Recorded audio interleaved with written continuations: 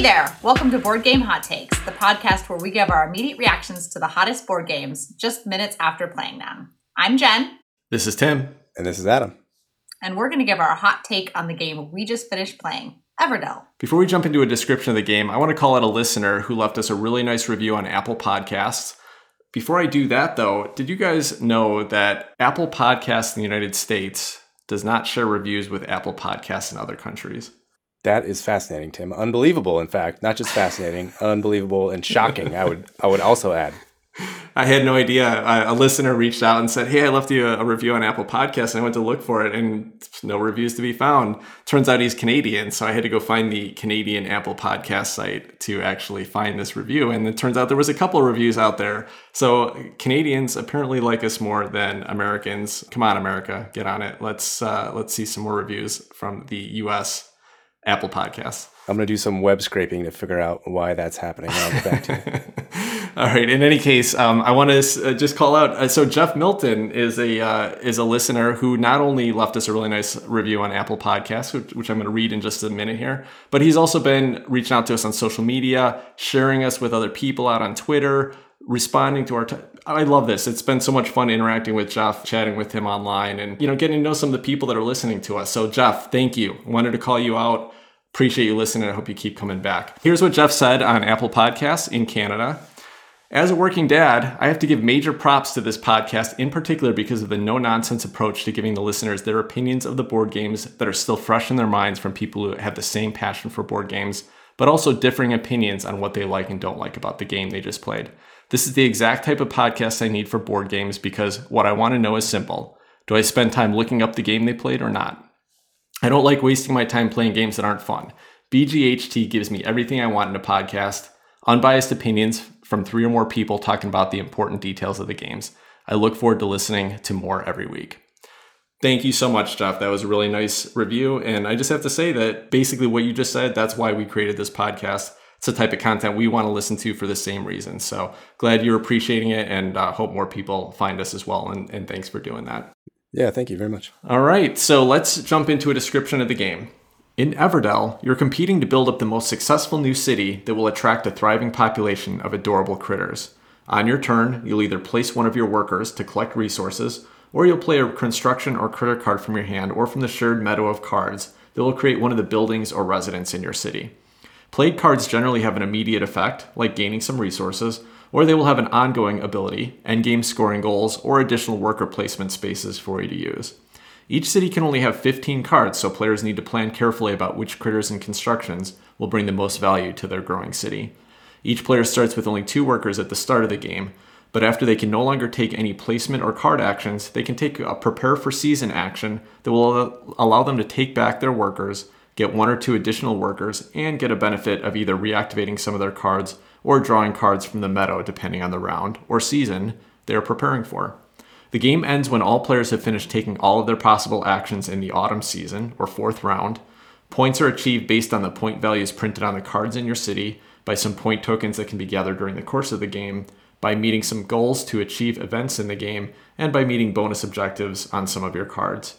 The player with the most points wins the game. Everdell was designed by James A. Wilson and published by Starling Games.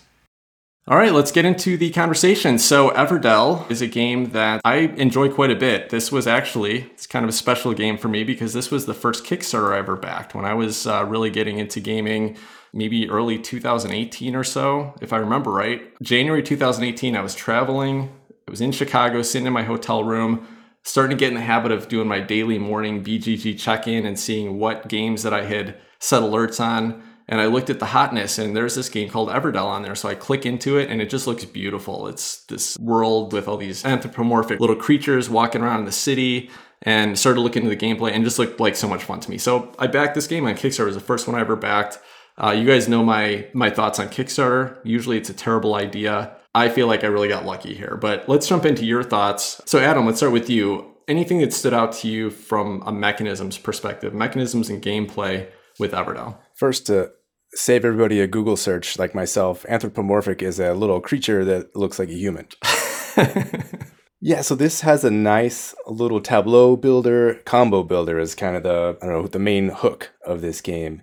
I thought the gameplay was great. So you're looking for combos, cards that sync up, and you're doing that by doing this worker placement and resource management. At first I was like, oh, it's just going to be the same old thing. But no, the cuteness was there. And then I did like the gameplay, comboing up those cards, finding a little engine and making it work. So that was probably my favorite part that stood out was, especially as a first-time player of this game, I was able to sort of sort out a little engine and get some sort of strategy and direction going. So that stood out to me as a first-time player. Nice. Adam, you want to talk a little bit about the engine that you found? Like, what were some of the critters the things that kind of worked together for you? Right. So I had a card that let me count every common critter at the end of the game for an extra point. I think it's a school, maybe. Yeah. That's it. Yeah. I think that's right. And then I had another card that let me count every unique critter at the end of the game for an additional point. I had a card that let me destroy structures. So what my plan was to do was build some structures, and using those structures, get the free critters, build up my critter, and then destroy all those buildings, build different structures, and bring in more critters.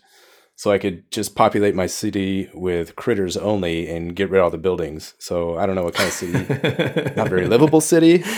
Just lots of people. Tent city. Not many places. Yeah. So that was my little engine I had going. Yeah, that's what I love about this game. There's a lot of unique cards in the deck. There is, I don't know how many, 150 cards or something like that. And they're not all unique. There's some of them there's 2 of, some there's 3 of. There's a few that have 4, 5, or 6 of. But there's a lot of unique and different cards in here. And the way that they kind of work together and combo together, it always feels like a different game. Before I asked Jen about her thoughts, one of the things I think that leads to all of that comboing is the fact that there's a lot of options available to you. When you start this game, there's 8 cards in that meadow tableau that everyone can use, kind of like a shared pool of cards. And then everybody's got a minimum of 5 cards in their hand to play with. So you've got 13 cards to start planning with and thinking about and working with. And then they start shifting as people buy things from the meadow. There's more available as you use them out of your hand or draw new cards. It changes things up. So the game just really presents new options, and the way that they all just do completely different things. It's always a fun and different and challenging puzzle every time. What about you, Jen? Anything that really stands out to you in the gameplay or mechanisms that you really like about Everdell? I like the multitude of mechanisms that are involved in Everdell. I think about it. It's card drafting, it's worker placement, it's tableau building. It has so much going on. But what I found unique about it this time is that it got exponentially better for me today. And I've probably played it a half dozen times with Tim and his family in person. And I struggle with the online component. We know that, having to play with all the pieces and click on them. But today I saw that bigger picture. It was just by Steve simply stating something that I had never noticed before, that this truly is an engine building game. And I had never looked at it through that lens before tonight. And so about a fourth to a third of the way through the game, I started looking at this game in a different lens, and it changed the entire gameplay experience. And maybe had I seen that from the beginning, I do believe I came in solid second at that. But I think that I would have had a fighting chance to win this game had I thought about that component from the very beginning. And so when I would say to someone who's playing this for the first time or the second time or maybe even the 5th time, think about it from this lens, that it is definitely an engine building game, because I did not look at it like I think about Whistle Mountain in that way. This time it was really different and really enjoyable. I was thinking a couple steps ahead, because I always tend to get stuck in the fact that I cannot put my workers where I want to. I can't put my workers where I want to in this game when I play it with 2 people. I can't do it when I play it with 3 people, and it's been confirmed that I can never get my workers in the place that I want them to go when we play with 4 people. So instead of getting stuck in that, I was looking at it in a different way, where I was playing a longer game, and I don't know. I had a lot of fun tonight. I was playing there was a storyline to it for me, and so that's awesome, especially after the second and a half round where you're like, I'm just checked out. I don't even care. I'm just planning to come in last. So that's a pretty big shift from that point. I'm glad to see you got your revival. That Red Bull must have finally kicked in. That you. You're 100% correct, because I was stuck in that mindset where I was like, I can't. All these people are getting in my way. First, Tim would put his worker in the place where I wanted to put it, and then Adam's first time playing tonight. What was Adam's theory through the first couple moves? Try to win. I'll fill in the blank.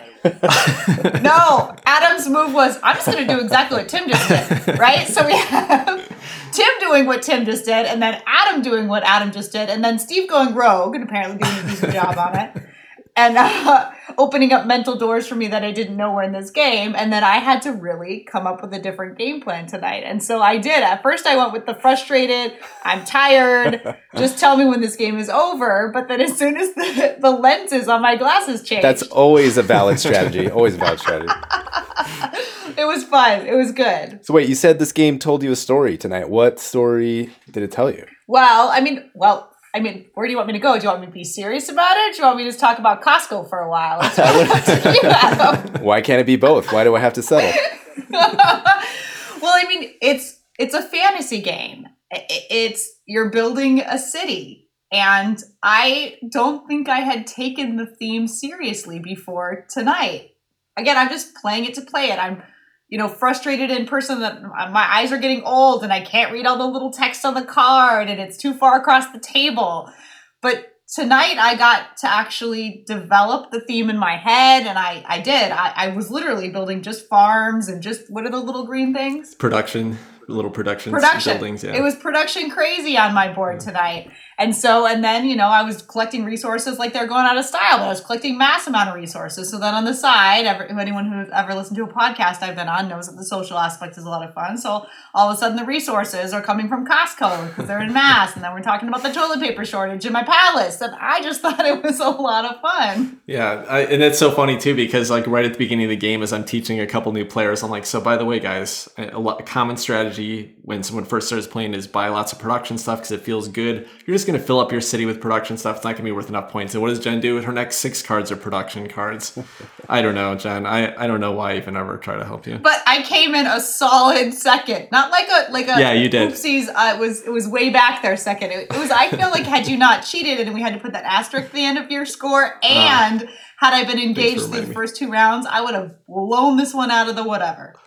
She did come in much better position than my overpopulated, very little infrastructure, kind of stinky, smelly city. So that makes We did. Sense. You had an Airbnb, though, in your city that we visited quite often. That was the one thing that all the workers in town supported, and that's about all they did. So this is a game that I have now played. I think I'm at 107 plays if I've recorded them all or something like that. So I think it is my most played game of all time. I obviously really like it. I've had a great time playing it 2-player, 3-player, 4-player. My daughter, who 7 at the time when I think I taught her, played it with me. So my 7-year-old to now 9-year-old daughter has played it with me. My wife likes playing it one-on-one. Always been fun. I played a lot of solo as well. I played a decent amount of solo games with it. And I was a playtester on the last set of expansions that came out. I'll talk a little bit more about the expansions later in the podcast, but I've had a lot of time with this game. Every single game is a fun one for me. I want to circle back to what Jen mentioned. The thing that I think really brought me into the game when I first read about it and learned the mechanisms was the fact that it's a combo of things, right? Worker placement is a mechanism that I've always liked in games. And I talk about a lot of worker placement games. But James A. Wilson kind of combined worker placement with a card engine building game. And this was fairly unique. I hadn't seen this done before. Now we're starting to see a lot of games this year, Lost Ruins of Arnak, Dune Imperium, where people are combining worker placement with deck building. This was kind of a cool mix, and this feels a lot when people talk about Lost Ruins of Arnak. My first thought is that sounds exactly like Everdell to me. The idea that you're working with these different resources. You're working with your hand of cards, or the cards you can buy. You're working with your workers to get resources, and you're just taking and optimizing as many turns as you can. In fact, Jamie Stegmaier's even said that Everdell was one of his inspirations for Tapestry and just the general flow of the game. And I love the flow of the game. I love that it's just about trying to do as much as you can with every round that you can. So I really like that he combined these 2 mechanisms in a cool way where it doesn't feel like really a worker placement game, but you have to rely on that to do some of the stuff you're trying to do. So yeah, I like that. Adam, anything else that stands out to you? This was your first play. Obviously a lot of big experience gap between my experience with it, but what else did you think on your first play? It was enjoyable. I had that just pleasant feeling of going through, like I could find a strategy and I did things that made sense and comboed up, and I did get those little dopamine hits along the way. So it was a very pleasant game, and the whole theme, so maybe I'm getting ahead of ourselves a little bit, but the whole theme tied into that pleasantness of the game. As far as mechanisms go, I don't have anything else to add on to that. Jen, anything else from you for mechanisms? No? Okay, well, not a whole lot to say from you guys. I mean, I think I could speak about it for a while, but I'm not going to just ramble on. A couple other quick points here. Aside from the worker placement and the tableau building that you're doing, and it really can be a fun, different engine that you're doing in every game. What you end up building in your tableau. There's a little bit of a race element. There's these events that are out on the board that kind of drive you to say like, hey, if I'm the first one with 3 red cards in my city, then I can grab this event before someone else does. So you're kind of watching those things. And then there are these special events, which are always, at least in the base game, it's based on 2 unique cards. If you can get these 2 cards. And so it's always fun to me to be like, okay, I know what those 8 critters are that you're trying to hit at the top. Oh, this one came up. I'm going to grab it just in the hopes that later in the game, the other one that matches for it will come up and I can try to hit that special event. So it kind of adds a little bit of a puzzle that's evolving throughout the game you're trying to go to.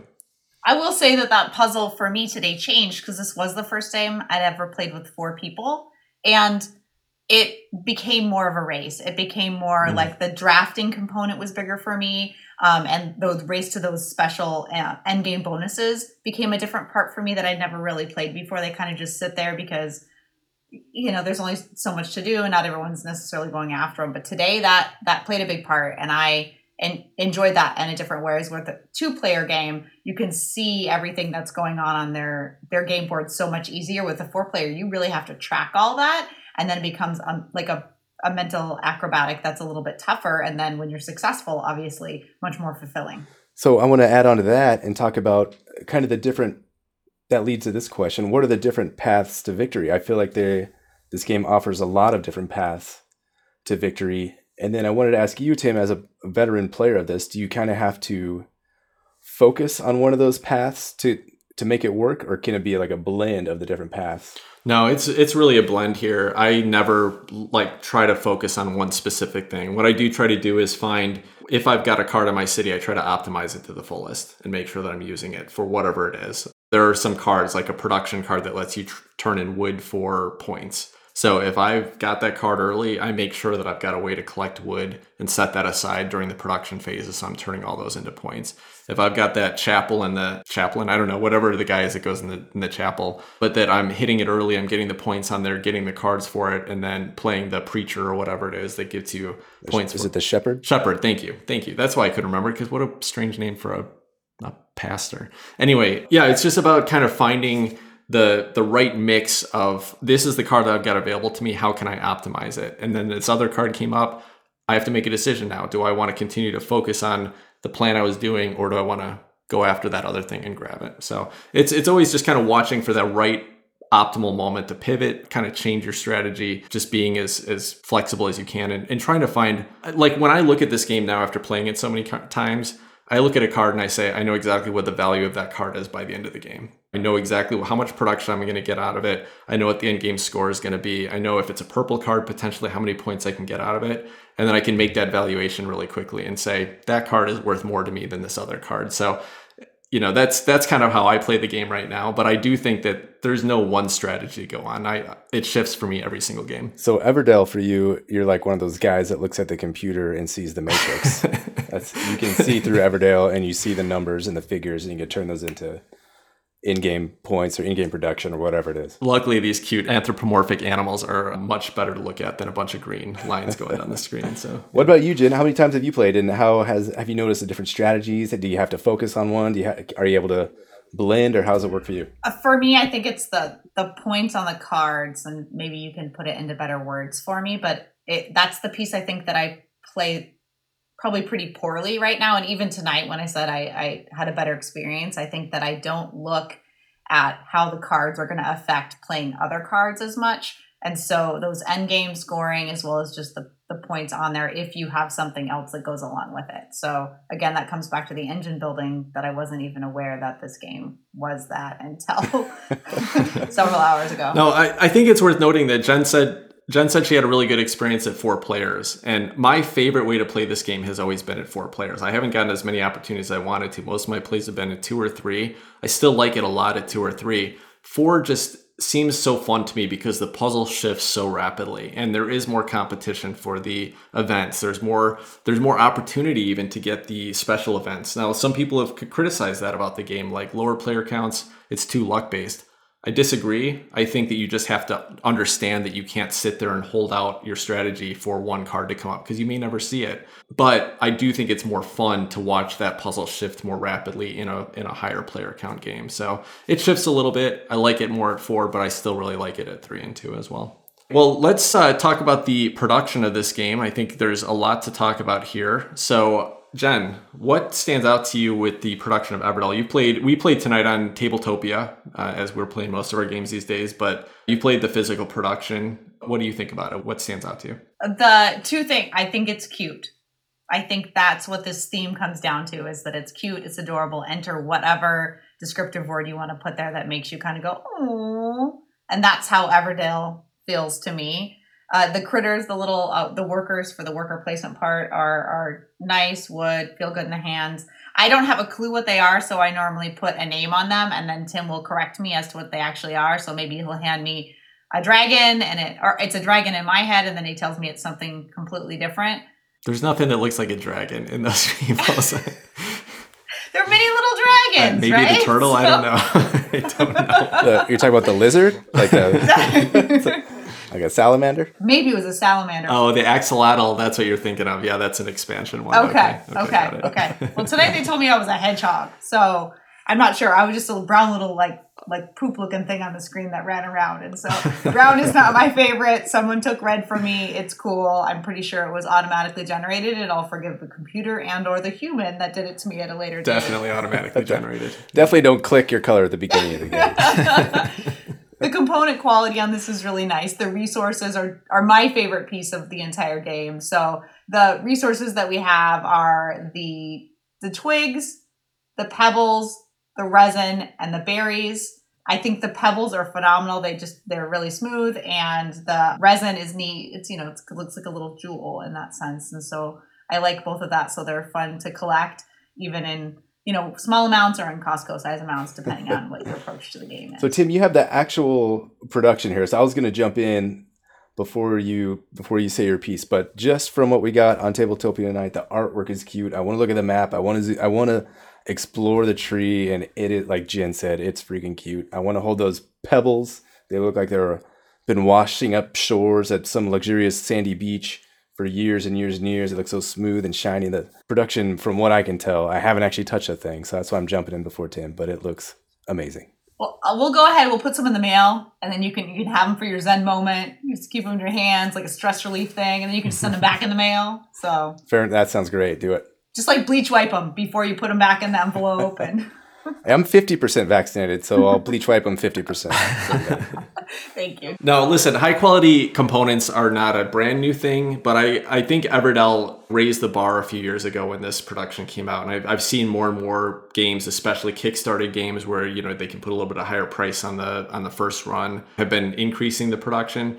But these components are, to me, just spectacular because the little wood twigs, they're just little, the original version was little round sticks, but they looked like twigs. It was cool. They had a problem with rolling off the table was the only problem, and they fixed that in more recent versions. But then the resin is just these little plastic jewels, and those have probably been used in other components, but they work really well. But the two that I love, the stones, the pebbles, as you guys mentioned, they feel like little stones. They feel like if you're walking down a creek bed and you pick up a little handful of little washed stones that have been running through water for 200 million years to the point where they're just little shiny they feel like real actual stones, and I love them. It's probably my favorite resource component in any game of all time. And then the berries are squishy. They're these little pink berries, and they're actually soft little rubbery things. Really? They're rubbery. It's awesome. So they knocked it out of the park with just making the components feel thematic and feel like you're not just looking at wood bits. You actually feel like you're holding the components. Tim, what's your take on the tree? I heard lots of complaints. Oh, the tree gets in the way. Tree does this. What's your take on the tree? Yeah, the tree is completely unnecessary. It's cool. I mean, it's fun. It's a table presence, but it gets right in the way of a more than 2-player game. But here's my take on it. You don't have to play with it. It does not need to be on the table. It doesn't fill a function. When I teach the game for the first time and I'm playing with people that have never seen the game, I set the tree up, I give them the full presence.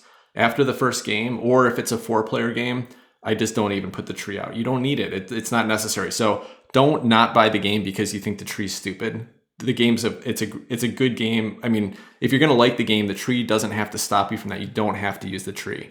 The other things about the tree and the production really quickly, it's made out of cardboard. So once you take it apart and put it together a dozen, 2 dozen times, it starts to fray, it starts to break apart and stuff.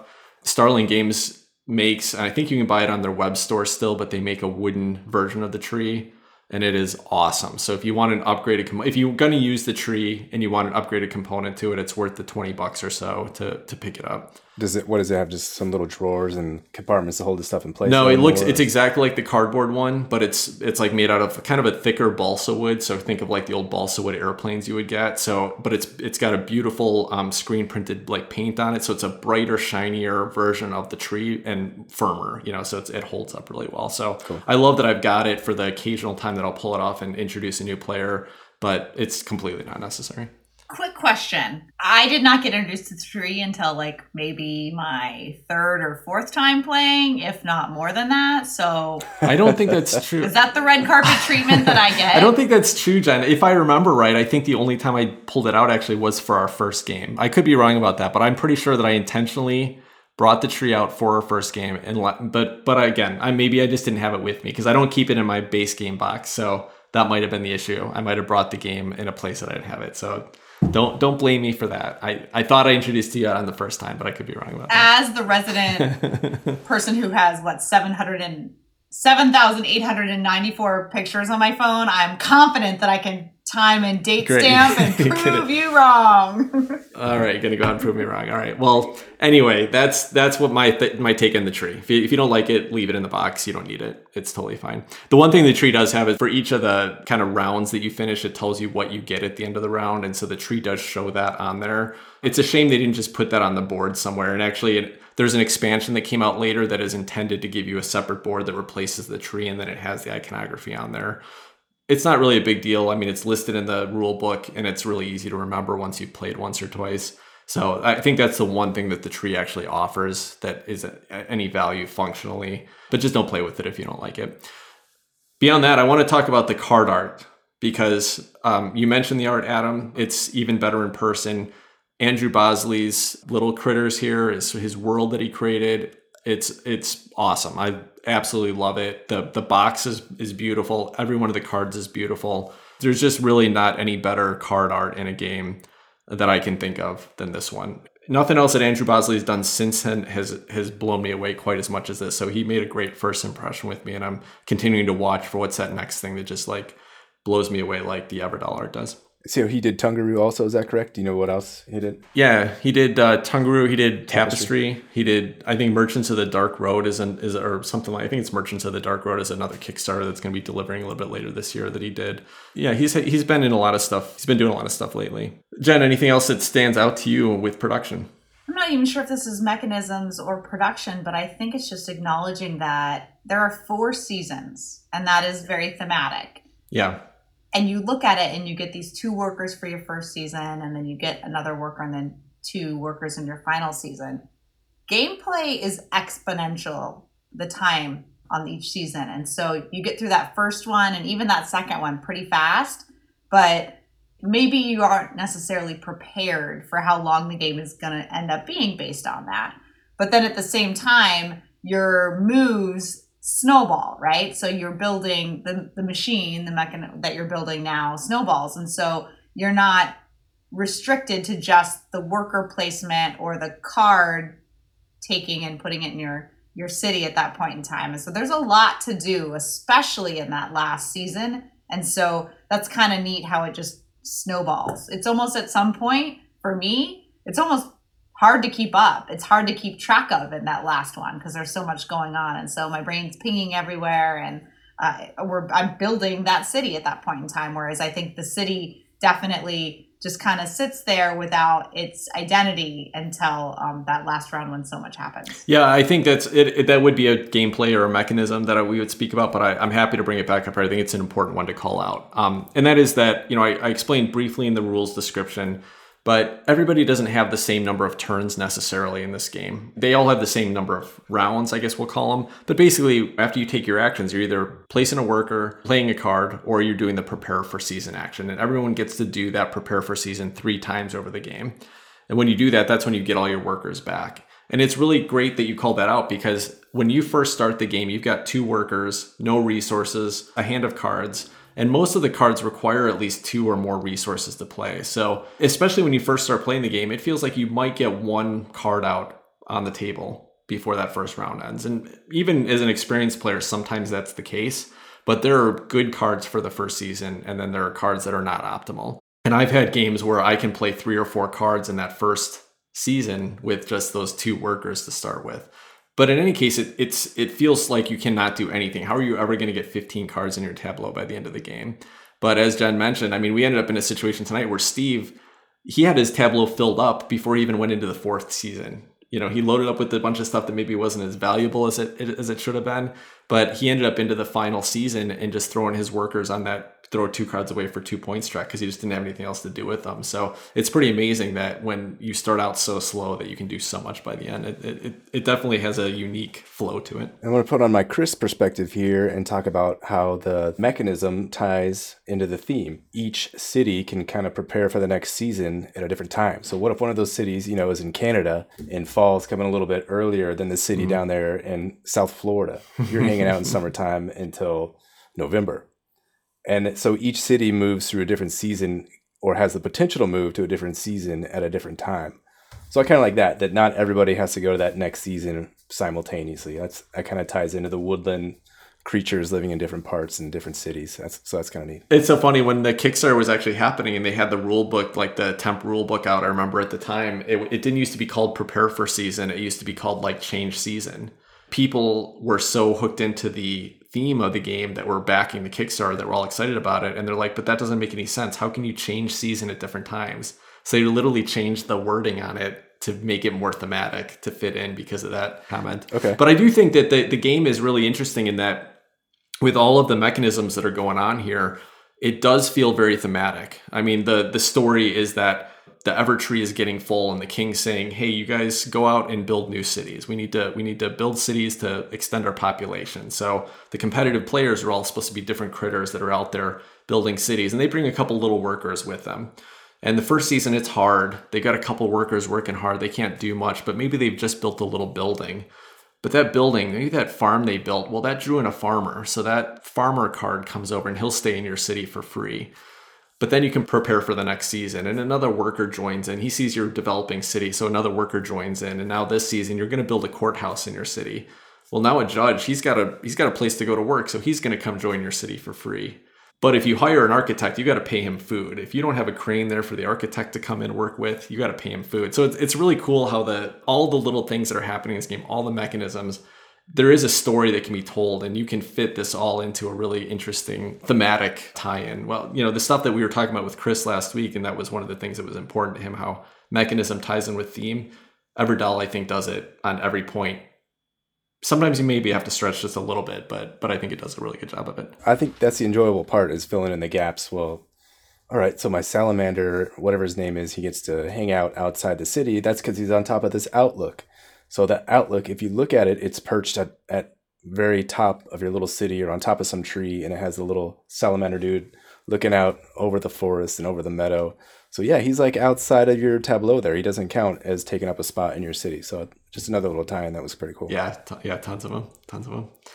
All right, sounds good. Other than that, the one last thing in production I'll call out is just that the game board is cool. It's unique. It's a unique shape. It's kind of roundish, but it kind of fits with like where the berry trees are. They stick out on the board a little bit. And this ties in really neatly because all of the expansions that have come out for the game, they kind of slide into the sides, the different sides of the board, and they extend the art on the board. And the board itself is cool because it's got artwork that just goes through it and just fits thematically in with where you pull resources from and where the action spaces are and everything like that. I just love everything about the production here. Okay, were you guys seeing the Bob Ross sideburns and fro if you look up from above, look down on it, or was that just... I missed that. Totally did not see Bob Ross there, but... If you look hard, you got the sideburns and the fro. It's Bob Ross and Tony. All right, nice. All right, well, let's jump into what are some moments that were memorable to you tonight? Jen, why don't we start with you this time? Anything that stood out to you as a moment tonight? Well, my big learning moment was exciting, like the aha moment that it's when building a machine, right? And that it's about the waterfall effect, I guess. I'm not sure what the word I'm looking for there. Cascade effect. Cascade. Yeah, thank you. So I think that was a big moment for me. And then again, it was fun when we talked about how Adam had an Airbnb and what was that, the inn? The inn, yep. The inn. So the inn was an Airbnb. The mass amount of resources was the Costco trip, and it was a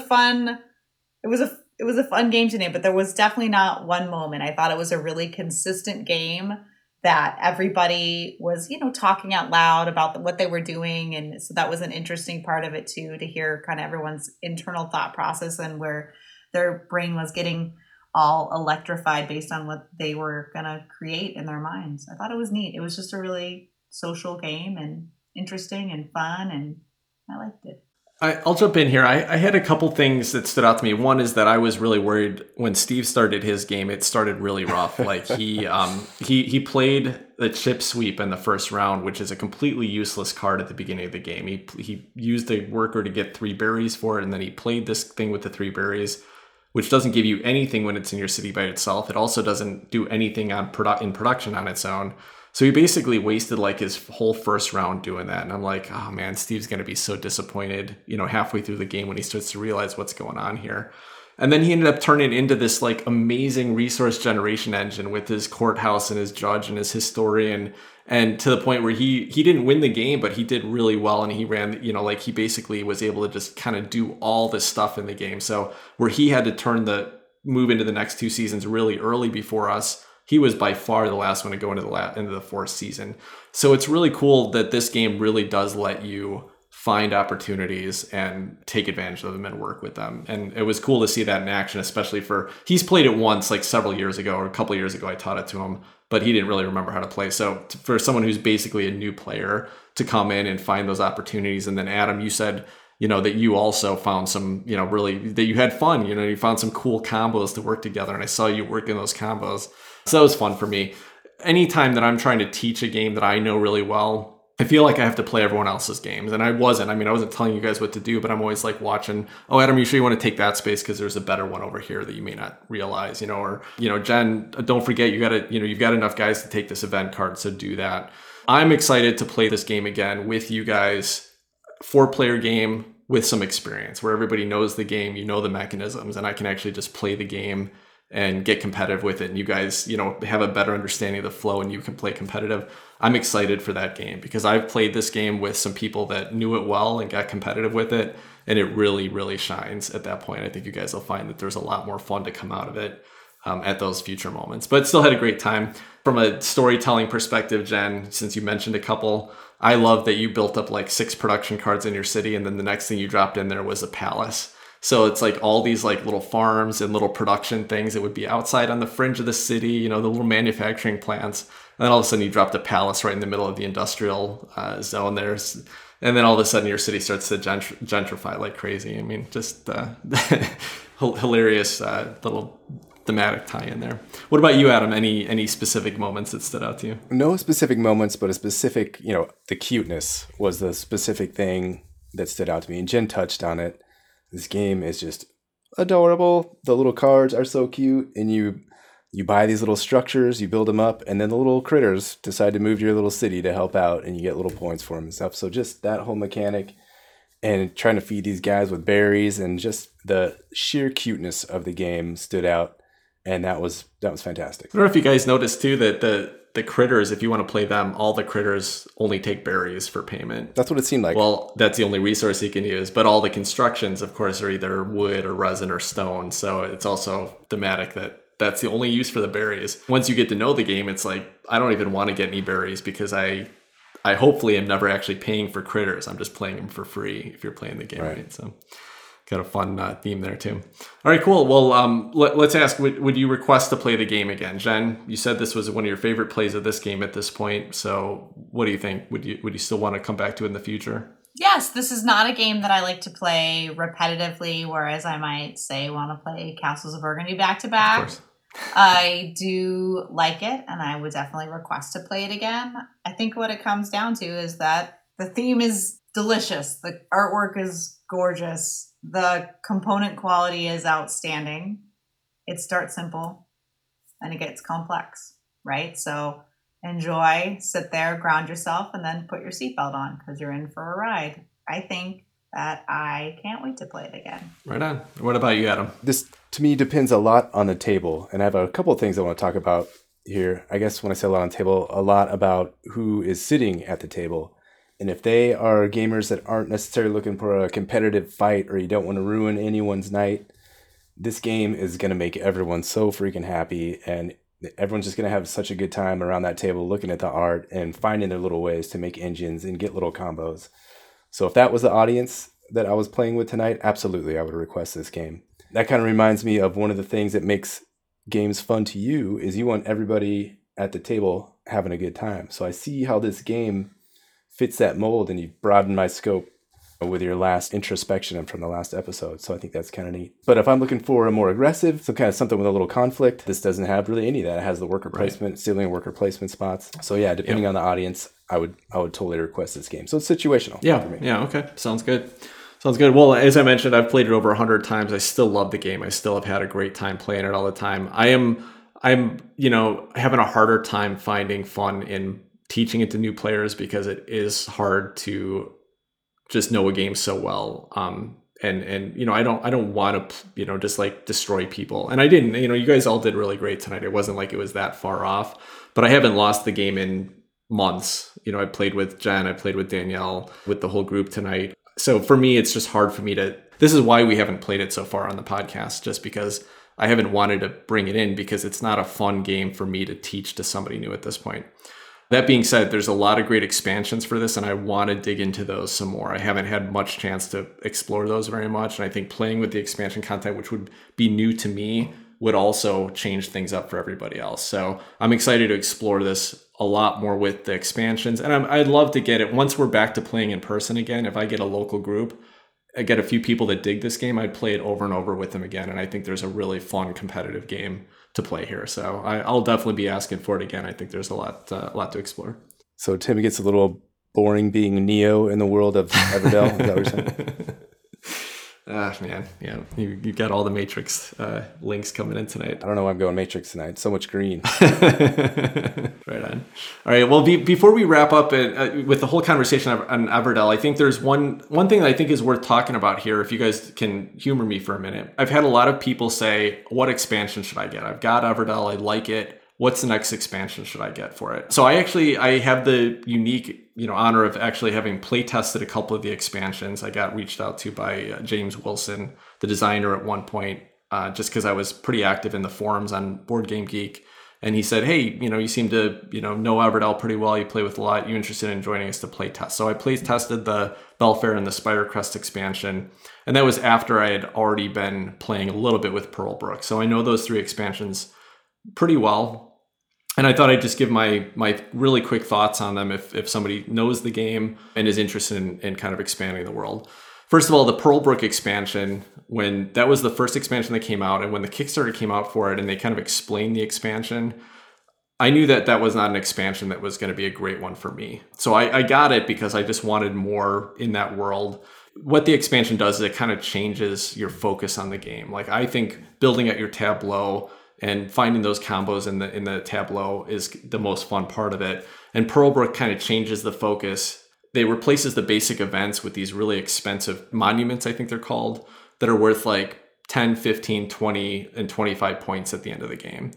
And they take a lot of resources to do. So it kind of pulls the focus away from building out a tableau to, trying to find ways to generate lots of resources and build up these big monuments. And I just didn't find that. I didn't think that was going to be fun. And personally, I haven't found it fun. Now, where I do think Pearlbrook is a great expansion, and if you have a couple of very competitive players that want to change up the strategy, that changes the game quite a bit. So I think that there's some fun to be had there. It's not the one that I would suggest to go with. I would say skip it and move on. Belfair is an expansion that it adds 5 and 6 players. So you can play up to 6 players with the Belfair expansion. It adds a cool little market mechanism where you can put a worker in this market and you can take one of these little tokens that's worth some some resources. Then the next person that goes there has to trade some resources in for that token, and they get points for it. So there's this cool market that happens in the game where there's some great resource spaces, but then they go away. Other people can trade stuff in and get points for them, and then they're available again. So that's kind of cool, but it adds more. That's how you kind of fit 5 and 6 people in there, is you just give them more market spaces. And then it also adds unique critter powers so that for each type of meeple you're playing with, you know, in the base game, you can be the squirrels or the mice or the hedgehogs or several other, the turtles, but they don't do anything different. They're just different little meeples. So this adds little unique player abilities for each of the meeples. So depending on what meeple you're playing, you're going to get a different player power, and that's really fun. It just adds a little separate puzzle. And I did a lot of play testing on those when we were testing the expansion. So I got to try all those out. They're very balanced. They all add a little bit of a different change to how the game plays. And then there's a couple other things that come in there, but the Spirecrest expansion is my favorite by far of the published ones. Spirecrest does a really cool thing with an expansion, is that it adds a lot to the game, but it doesn't get in the way of the base gameplay. Basically what happens is during Spirecrest, when you do the prepare for season action, you get to do a whole bunch of other stuff. You get to build a separate tableau of cards. You get to kind of move and make some different decisions. So there's a few different mechanisms that are happening during the prepare for season action, but they don't stop you from kind of playing your normal game. The one thing that it does add in there that I think is a turnoff to some people is it adds, each season has a different negative effect at their weather cards. So basically in the first season, it might say like every critter you play costs 1 more berry.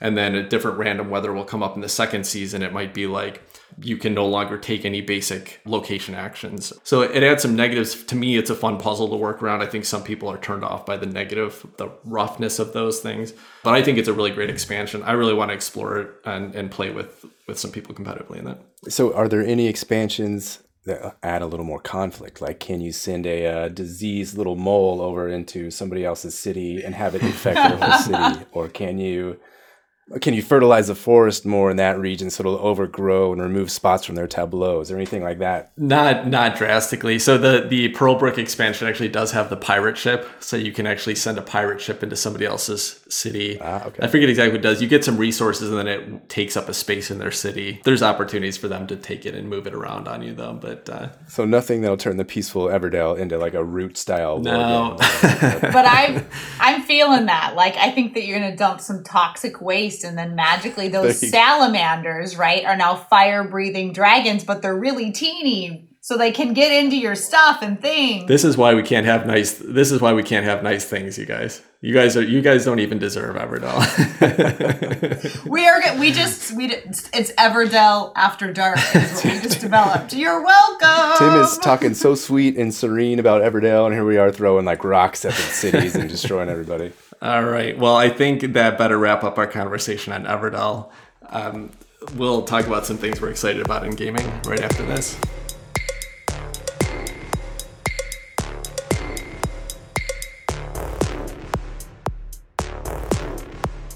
All right, welcome back. So let's talk about some things that we're excited about in gaming this week. Adam, what do you have for us? Anything that you've been playing or thinking about? Yes, the Kickstarter from Contention Games, Imperium, the Contention, designed by Gary Dworetzky, who we had on the show, arrived a couple days ago, and I got a chance to play it a couple times. And this game is pretty cool. In my first few plays, which I probably wasn't playing totally correctly, despite reading Gary's brief strategy guide in the book, it was fun. It was a very tactical, at least this is my first impression, a very tactical game. There's a lot, it's almost chess-like. You get your ships out there and they can do different things. So you're kind of looking at the board of how your ships can move and how they can attack and what they can defend. And you got to choose the right time to attack, the right time to pull back. You got to manage your resources. And it's fun. It's swingy, at least in my first couple plays. Again, only 2 plays. It was very fun, beautiful game. So just a big picture, it's like a space 4X. You gather resources, use your resources to pay for your ships or your actions. So kind of an action management. And then at the end, you have your ships all set up on the board and you do a little combat phase at the end and see what blows up and what survives. And then you repeat and do the whole thing over again. Kind of nice flow and a cool looking game. Did you just play like kind of a 2-handed test game, or did you actually play with somebody or solo? Or? Yeah, I got to play just 2-player. So two-player games. It sounds fun. I mean, what are your initial impressions here? Like, would you say, did it meet your expectations? I think it did. It did meet I want to explore it more. So there's, I believe, 5 or 6 different decks, different factions, and they all have different abilities and powers, so asymmetric. But you get to know those decks as you play them more. You start with 5 cards and a deck of about 30 to 40 cards, something like that. You might not necessarily see every card in that deck. So just the different synergies of those cards working together is pretty neat. And how you can attack another player's, deck with what they have and how they can attack you, and then how you can counter that. So it's a very nice back and forth. It's different than any kind of game I've played, and I want to definitely explore it more. All right, awesome. Yeah, I'm interested to play that one because, like you said, it looks and feels different than anything else I've played too. I can't quite picture how that is actually. I watched the gameplay of it, but I can't picture how it's actually gonna flow and how it's gonna feel to play it. So very interested to try that one out. Cool. What about you, Tim? Go ahead. Yeah, so I just will call out really quickly. We've been talking a lot about Luke Laurie lately on the show. We covered Dwellings of Eldervale, which I was really excited about, and Whistle Mountain, which is another game that I really enjoyed of his. And I just thought, kind of out of the blue, a couple of weeks ago, an announcement came out for his latest game that is going to be released really soon, and that's called Cryo. And this is another worker placement game, which seems to be Luke Laurie's thing. But I can't even complain because I happen to like worker placement, and I've really enjoyed the kind of unique things that he's been doing with it recently. So Z-Man Games is putting this game out. Z-Man publishes 2 of my favorite games, Gaia Project and A Feast for Odin. I think they do Euro production just perfectly fine. Like, they just kind of, without going crazy with it, they just put together a really nice package. And Cryo looks like no exception to that. Before anybody sends Tim a nasty email, Capstone Games is doing the latest Gaia project. But Z-Man was the original. So before anybody sends mean emails at Tim. Very aware of that. Hopefully Capstone Games doesn't mess up Gaia project. But just kidding. I understand they're not changing the production at all. But yeah, anyway, Z-Man was the producer of Gaia project. But this has a similar kind of feel. It's actually got a really, kind of unique and cool artwork style to it. The worker placements are actually little drones, these little plastic drones that you're sending out to different spaces. There's some kind of multi-use card mechanism that's going on here. I don't exactly know how the game all plays out, but the production looks awesome. What I'm reading about it seems really interesting. So I'm really excited about it. Z-Man's putting out a pre-order right now. I think you can go and pre-order it on their site. If I didn't already own about 50 other worker placement games, I would have already bought it. But as it is, I think I'll wait for a little while and see if I feel like it's going to feel a lot different than something else I've got. But it does have me interested, and it looks like a really cool little package. All right, Jen, what about you? Anything else going on for you this week? Tim, it's a big weekend this weekend. It's an important person's birthday this weekend. Oh, that important person is me. And so as a result of that, our families are going to go up to Flagstaff and look for some snow. And if we can't find real snow, we're going to find some man-made, human-made snow. And we're going to enjoy ourselves where it is slightly cooler than the 75 degrees that it is down here in Phoenix metro area. And so I do hope that we engage in some gaming this weekend. I want to play Orleans again. I thought that was a lot of fun. And for my birthday, what am I going to want to do? Play games I have already played. So my brain has to work so much. And it's my birthday. No Castles of Burgundy mentioning yet? Adam, I know you haven't sent me a birthday present yet, but if you wanted to get me the non-20th anniversary edition of Castles of Burgundy, I'll be happy to send you Tim's address so that you can send it to him and he can give it to me. I'm going to tell you something really sad, Jen, actually. Danielle and I looked for the non-20th anniversary edition of Castles of Burgundy for you for your birthday. Oh, no. It's out of print now. It looks like you can't find it for like less than $70. So gin is worth less than $70. You got it loud and clear. Well, it's not about that. It's about that box is just not worth more than like $25. So I just would feel bad paying more than that for it. For right now, I think you're stuck with the 20th anniversary edition of it. Is all I'm saying. Well, there's a lot to unpack in that statement right there about my value.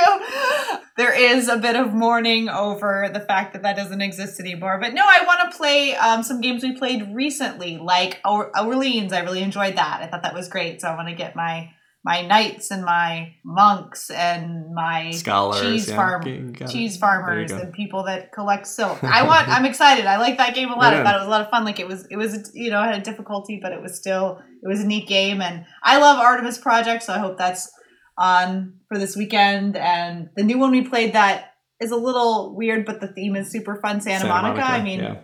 Did you see? I got the physical production of Rajas of the Ganges, the Dice Charmers as well. And Danielle and I played it the other day, and it's a blast. So yeah, I think we'll have to get some of that played. I want to see the elephant. I want to see the elephant in person. So that'll be, and then someone will have to score for me, undoubtedly. Okay, so I feel like we need to do a little follow up because we covered this on an episode and we all raved about it. Great gameplay. That doesn't change at all. I got 2 big complaints about the game now that I have the physical production. One is that the first player token, which is this little elephant that you assemble, it's cardboard pieces you assemble, it doesn't fit in the box assembled, which is ridiculous. I mean, it's not that huge that they couldn't have made the box just a tiny bit bigger. You literally have to take the whole elephant apart in order to put it back in the box every time. So that's annoying. So frustrating. Yeah, I may just leave it out of the box going forward instead of... And it just wears down the little edges every time. Totally. You have to put it back together. Like, I don't want to sound like a nitpicky old man, like, get off my lawn, but you got to take that thing apart, put it back together. Like, if 5 plays into it, it's all frayed. You can't really, it's not standing up. It's just collapsing. Frustrating. Well, it's exactly what we mentioned about the Everdell tree, and that's what happened with it, right? So until they make a wood replacement elephant for Rajas of the Ganges, I think I'm just going to have to leave it apart or leave it together or not play with it. I don't know. But anyway, that was one complaint. The other complaint that I have is that we played with pencils, like use pencils to write on the paper, and the colors are dark enough on the sheet that it's actually really hard to see what your pencil markings are. So I think we'll try like little dark Sharpies, like little tiny thin point Sharpies next time and see if that helps a little bit. But. So that's a complaint against the game or a complaint against the scorekeepers, or who's that? You can't see them. What, are you just saying that I'm getting old and my eyes are no good? No, come on, man. No, I mean... You guys can just go and grab pins or crayons or something, right? Like, yeah, for sure. But yes, I guess I think Roland right. I think pencil, because in case you make a mistake, you can erase it. So now I know better. We will not use pencil. We will not use pencil again. But anyway, I could see that. Okay. Yeah. I was like, you really talking about complaining about the game for not having a dark enough pencil you can use? I get it now. That makes a little more sense. Anyway, two minor complaints. Still a lot of fun, and I'm looking forward to playing some more of that. So sorry, Jen, to jump. I'm planning to bring that game into your birthday weekend as well and see if I can get it played. That's my thought. But. Awesome. So Jen, what are you turning, like 29? Yep. Right Why not? Right, that sounds good. Pandemic living has served me well. I am now 29. Rock and roll. That's been a good vaccine, yeah. All right. Well, I think that will wrap up our episode today. If you want to talk to us about anything that we discussed today, feel free to reach out to us on social media. Otherwise, until next time, take care, everybody. Bye-bye. Thanks for having me.